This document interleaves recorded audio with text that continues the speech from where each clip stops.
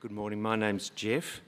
I'll be bringing us the second Bible reading from Galatians chapter 6 verses 1 to 10, and it can be found on page 1222 of the Pew Bible. Brothers, if someone is caught in a sin, you who are spiritual should restore him gently. But watch yourself, or you also may be tempted. Carry each other's burdens, and in this way you will fulfill the law of Christ.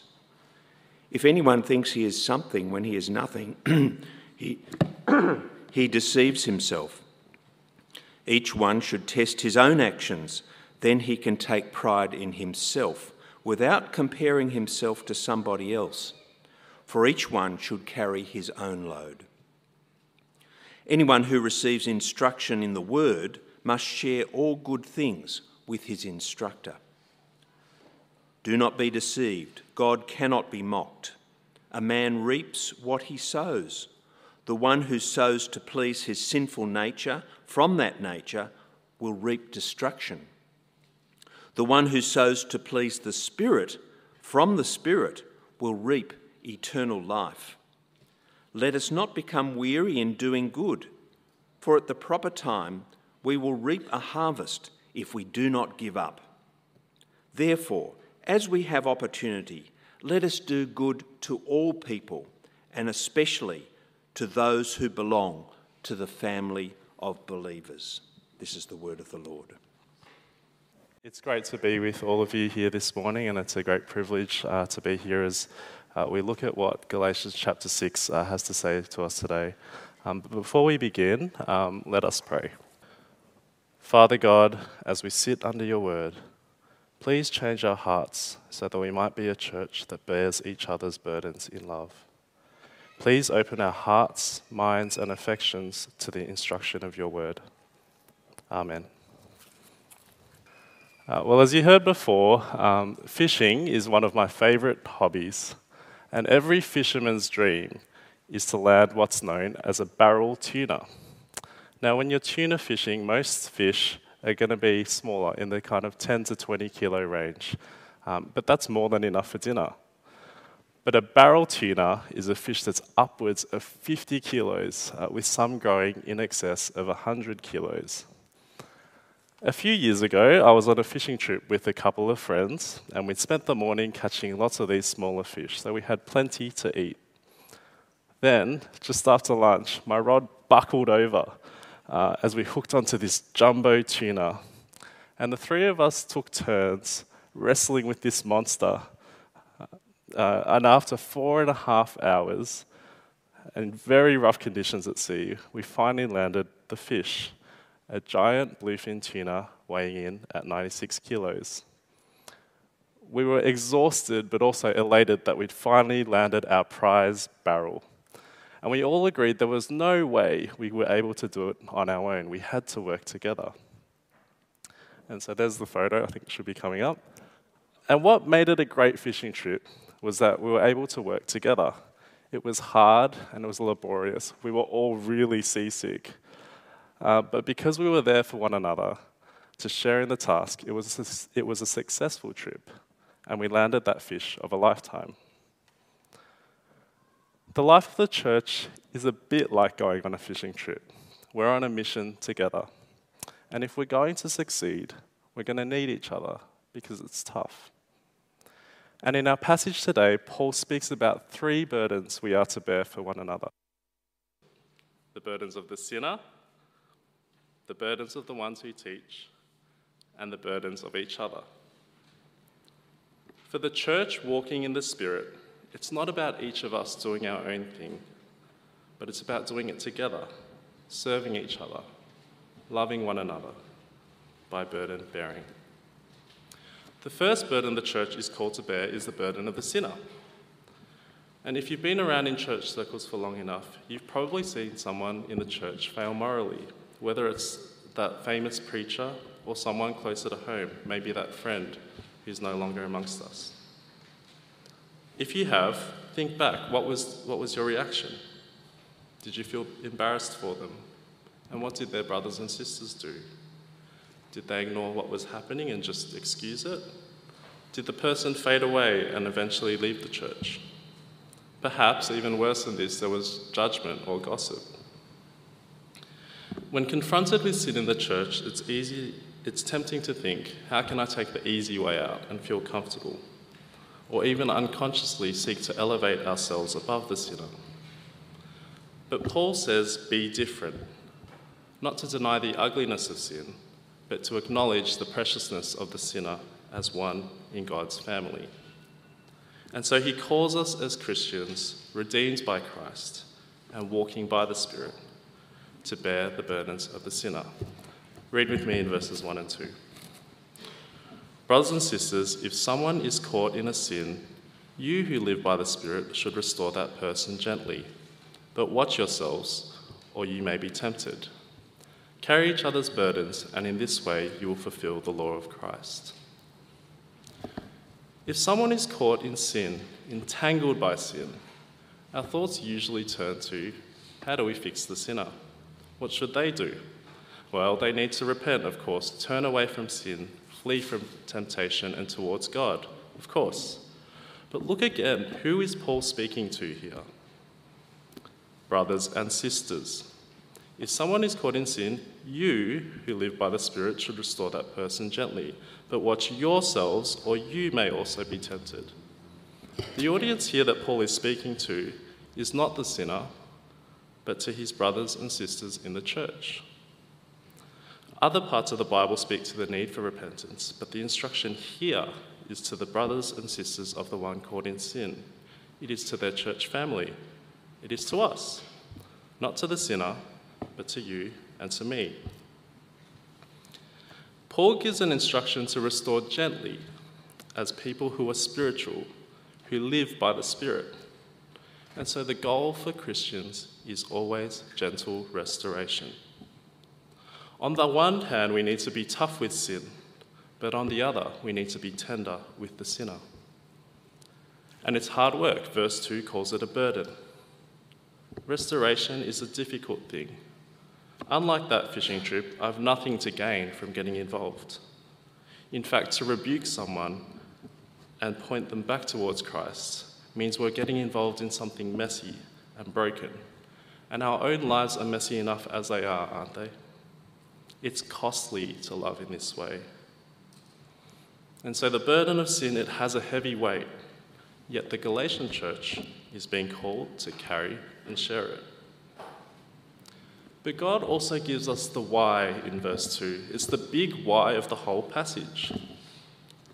Bear one another's burdens and so fulfill the law of Christ. The reason we do it is to fulfill the law of Christ. And what is the law of Christ? Well, Paul told us in chapter 5.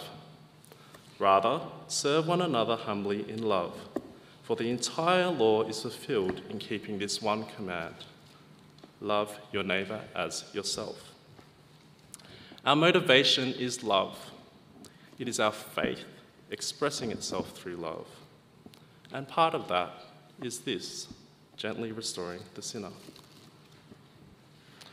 And now, why gentleness? Well, as we read in chapter 5, it is one of the fruits of the Spirit, and Paul is talking to those who are spiritual. One thing I found fascinating as I was preparing for today is that this word restore is the same word used in medicine for setting back a dislocated bone or joint in place. So if we think of the church as a hospital for sinners, there's a bunch of us walking around with dislocated shoulders. And if you've ever seen athletes in the field have their joints popped back into place, they put on a brave face, but it sure does look painful. So in one respect, the gentleness is for the sake of the sinner, that we treat them lovingly. It's going to be a painful church if everyone has dislocated bones and joints. We need to treat them with gentleness. I've been on the eldership for about a year now, and there have been times where we've had to restore those who are caught up in sin. And it's not an easy thing to do, but I've watched as my fellow elders have treated them with gentleness as they seek to restore. It is a beautiful thing in action, but it's not just a job for the elders, it's all of us in the family of God. But in addition to the gentleness being for the sake of the sinner, it's also for the sake of the restorer, the one popping the dislocated joint back in. Remember, this passage is for them. And we get a clue of this from the verses that follow, that there's this sense of humility that comes into gentle restoration. Verse 3 and 4. If anyone thinks they are something when they are not, they deceive themselves. Each should test their own actions. Paul tells the church, don't deceive yourselves. And how do we deceive ourselves in gentle restoration? Well, we read it in verse 3, if you're thinking you are something when you're not. And we read it in verse 4, comparing yourselves to someone else. It's the classic Pharisaic attitude, isn't it? But Paul tells the Galatian church, don't fall into that trap of pride in saying, I'm better than you are, because you're not. And he really doesn't hold back. He says, don't think you're something, you are nothing. We are all sinners and prone to sin after all. It's why we're told in verse 2 to watch ourselves, that we're not also tempted. And so to avoid this self-deception, we're instructed to test our own actions.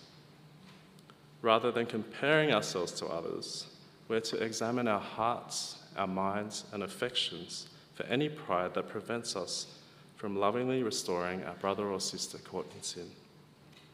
And if we do this, these verses say that we can take pride in ourselves as we carry our own load.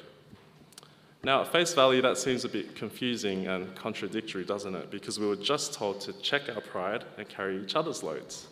But Paul here is reinforcing the point, telling us not to compare ourselves because each person has their own load or is on their own journey of sanctification, which means that there are some newer Christians earlier on in their journey of being changed by God, while there are others more mature in their walk. But regardless of where we're at, if we have this right attitude, we can rejoice in what God has done in us and our brother and sister. And it's something I must often check my own heart for as a regular churchgoer. Is my humility a false humility? When I look at my brother or sister, am I comparing? I wonder if that ever creeps into our hearts. It is easy to compare, to look at those around us who are at a different point in their journey and feel like we're doing better. But let us be challenged instead to bear their burdens by gently and humbly restoring the sinner. The second burden the church is called to bear are the burdens of those who teach us. Verse 6. Nevertheless, the one who receives instruction should share all good things with the instructor. Now, this is in the church context and speaks to how we are to carry the burdens of the ones who teach. We are to share all good things with them. Now, what might all good things encompass? Perhaps it's a word of encouragement or to uphold our teachers in prayer. In a more physical sense, it might be blessing them with gifts or a home-cooked meal to show our appreciation. And while sure, it can be all of these things. After all, Paul does say all good things. But in its most practical sense, it's also got to be the obvious, which is financial support. It's not limited to it, but it absolutely includes it. And both Paul and Jesus affirm this spiritual principle in several passages. The Bible says it is good for those who teach us to be supported financially. And more than just being good, it's a command. It's deserved. It's something Jesus says we should do. Sometimes in churches, there's this expectation that pastors should live on the bare minimum as a sign of their discipleship. But the biblical principle is to the contrary. And it's not because we want our ministers to be wealthy, but because of what's at stake. Martin Luther put it this way: I've often wondered why all the apostles reiterated this request with such embarrassing frequency. We have come to understand why it's so necessary to repeat the admonition of this verse. When Satan cannot suppress the preaching of the gospel by force, he tries to accomplish his purpose by striking the ministers of the gospel with poverty. In this sense, the sharing of all good things is not just a financial matter, but a spiritual one. This is what is at stake, the preaching of the gospel. And as we read on, we'll find that God will call us to account for what we share or what we do not share. Verse 7, do not be deceived, God cannot be mocked. When it comes to how we are stewarding what God has given us, others might not know what we're up to, but God knows. He cannot be mocked. God cannot be mocked. Who are we to think that the Almighty God, who holds the universe in the palm of his hands, can be mocked? He is the one who created us, who knows our every thought and deed. Who could ever think that we could fool him? He is all-knowing. We might fool our brothers and sisters. We might even fool ourselves into thinking we are generous when we're not. 10% might be very generous for someone who has little, but for those who have more, 10% might not be generous at all. But there's no way into tricking God we are being faithful if we are not. And there might not be any immediate consequences for neglecting God's servants, but at the end of the day, God will call us to account. Verse 7 and 8. A man reaps what he sows. Whoever sows to please their flesh, from flesh will reap destruction. Whoever sows to please the Spirit, from the Spirit will reap eternal life. You see, the sharing of good things with teachers isn't throwing away money or even about payment for a job. These verses show us it's like planting seeds for the kingdom of heaven. And Paul warns us in verse 8 that if we sow to the flesh, if we waste our resources on worldly pleasures, we will reap destruction. But if we sow to please the Spirit by sharing these good things, then we will reap eternal life. And as I was reflecting on these verses, I was reminded that we don't fully know what heaven will be like. And what I mean by that is that when we imagine the glory of heaven with all of the saints of God gathered together, that wonderful picture, the spiritual reality will be that there are people we don't even know about who we will see in heaven because all those years ago we supported that missionary, that youth worker, or that minister. Absolutely, we need to take care of our families, pay our bills, and it's a good thing to be able to enjoy the good gifts that God has given us. But Paul warns us here that we don't let idolatry creep in. Our spending speaks. What we love, we spend our money on. It's something I often need to audit. As I mentioned, I enjoy fishing, and I can spend money on fishing gear and fishing trips, and trust me, there's plenty to splurge on. But if I'm spending all of that money on fishing and leaving the leftovers for sowing seeds, then where is my heart really at? I can make up all kinds of excuses to justify it. You know, I'm giving here, over here to this and that, and our church already has lots of generous givers. We know mortgage rates have gone up and everything's so expensive these days. I mean, $12 lettuces. But will I mock God in this way? Giving is not discretionary for the Christian. It's a spiritual discipline for those who live by the Spirit as we practice love, kindness, goodness, and faithfulness. And perhaps we don't speak about it enough. Luther also said about passages like this, I must say I do not find much pleasure in explaining these verses. I'm made to appear as if I'm speaking for my own benefit. But it just so happens you have me here today, and I'm not a paid minister of this church. And so I'm going to take the opportunity to implore you as Paul did. Let us share all good things with those who teach us, because their gospel work is valuable and it's lasting. And for us, it's a matter of godliness. And yes, it's a burden, it's costly. If we don't feel this burden, it's not really a burden, is it? If we're giving from our first fruits, it necessarily means we're forgoing something. It might mean we love ourselves a little less and our teachers in the church a little more. It might mean placing less value on the worldly things that bring us pleasure and finding pleasure in sowing seeds for the kingdom of heaven. But it's worth it because it has eternal consequences. Now, if our hearts don't feel challenged enough, Paul has a third category of burdens we are to bear. It's the burdens of all people, especially to those who belong to the family of believers. So it's basically everyone. It's a big task. But Paul gets it. He knows that all this burden bearing is exhausting, and he gives us an exhortation. Verse 9. Let us not become weary in doing good, for at the proper time we will reap a harvest if we do not give up. Now, doing good is hard work. We are carrying loads and burdens. And Paul knows, and God knows, that we're prone to tire and lose our patience. We might lose heart when we see that our burden bearing doesn't have immediate results. The work is hard and painful, yet it's also unfinished and unrewarded.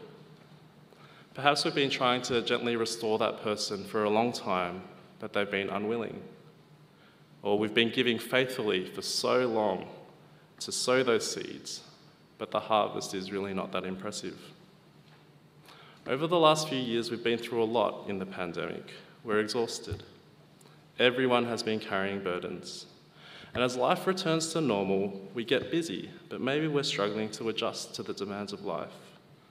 In that type of season, it can be easy to become inward-looking and overlook how we can love and serve each other. But as believers in the last days, Paul tells us it's exactly when we feel like this that we must hang on and not grow weary. And we do so by the power of the Spirit. Paul exhorts the church in verse 10, let us do it since we have the opportunity to do so, even as we're growing weary in the last days, even as the work is hard and painful and we're losing heart. And he reminds us of the reason that if we don't give up, in God's timing, we will reap a harvest because we are sowing and reaping for the kingdom of God. And we're called to do good to all people, especially those within the church. Now, we all have burdens. And one of the burdens I've been carrying recently is trying to care for my father who has Alzheimer's. And here we are last week spending some time together.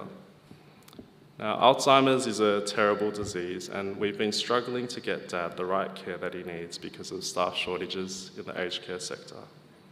And some in my growth group have been bearing my burden with me, faithfully praying for Dad. Each week at the start of growth group, we take some time to catch up and pray for the church and for each other. And it's one of the things I love about our growth group family as we do life together. And I do feel very loved by my brothers and sisters as they share in this burden. It's one of the reasons God places us into this family together, isn't it? To not do life alone, but to bear each other's burdens.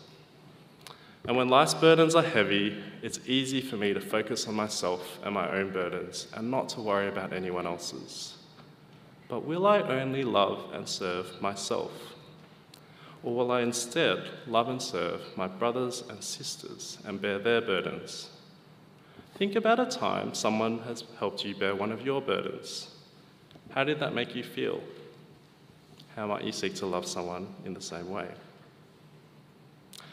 So what does burden bearing look like for us?